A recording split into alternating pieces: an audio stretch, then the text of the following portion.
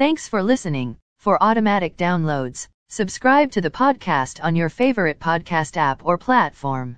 North American markets. S&P TSX was down on the week by 21.38 points or minus 0.11%. Dow Jones Industrial Average was down on the week 458.58 points or minus 1.40%. Nasdaq was down on the week by 689.18 points or minus 5.97%. The S&P 500 was down on the week by 130.51 points or minus 3.35%. VIX Futures was down on the week by 1.57 points or minus 5.80%. Overseas markets. The Nikkei 225 in Japan was up on the week by 94.54 points or 0.35%. The China CSI 300 was up on the week by 225.84 points or 6.38%. The DAX in Germany is up on the week by 216.49 points or 1.63%.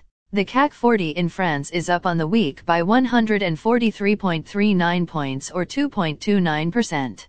The FTSE 100 in London is up on the week by 287.17 points or 4.07%.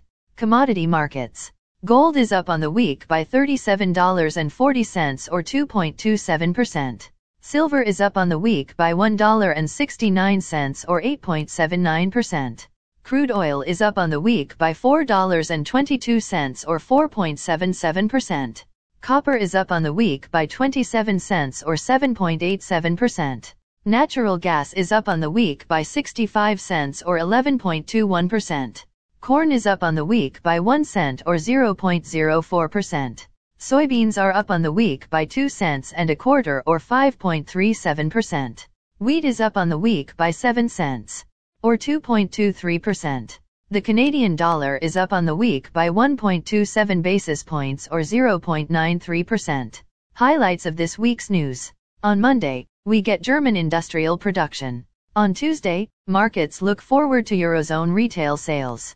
On Wednesday, set to be released is United States world agricultural supply and demand estimates are released and Australian inflation expectations. On Thursday we look forward to United States Consumer Price Index information. On Friday, to finish the week, Great Britain Gross Domestic Product, German Consumer Price Index data, and United States inflation expellations is set to be released. Again, thanks for listening. For automatic downloads, please subscribe on a podcast app or platform.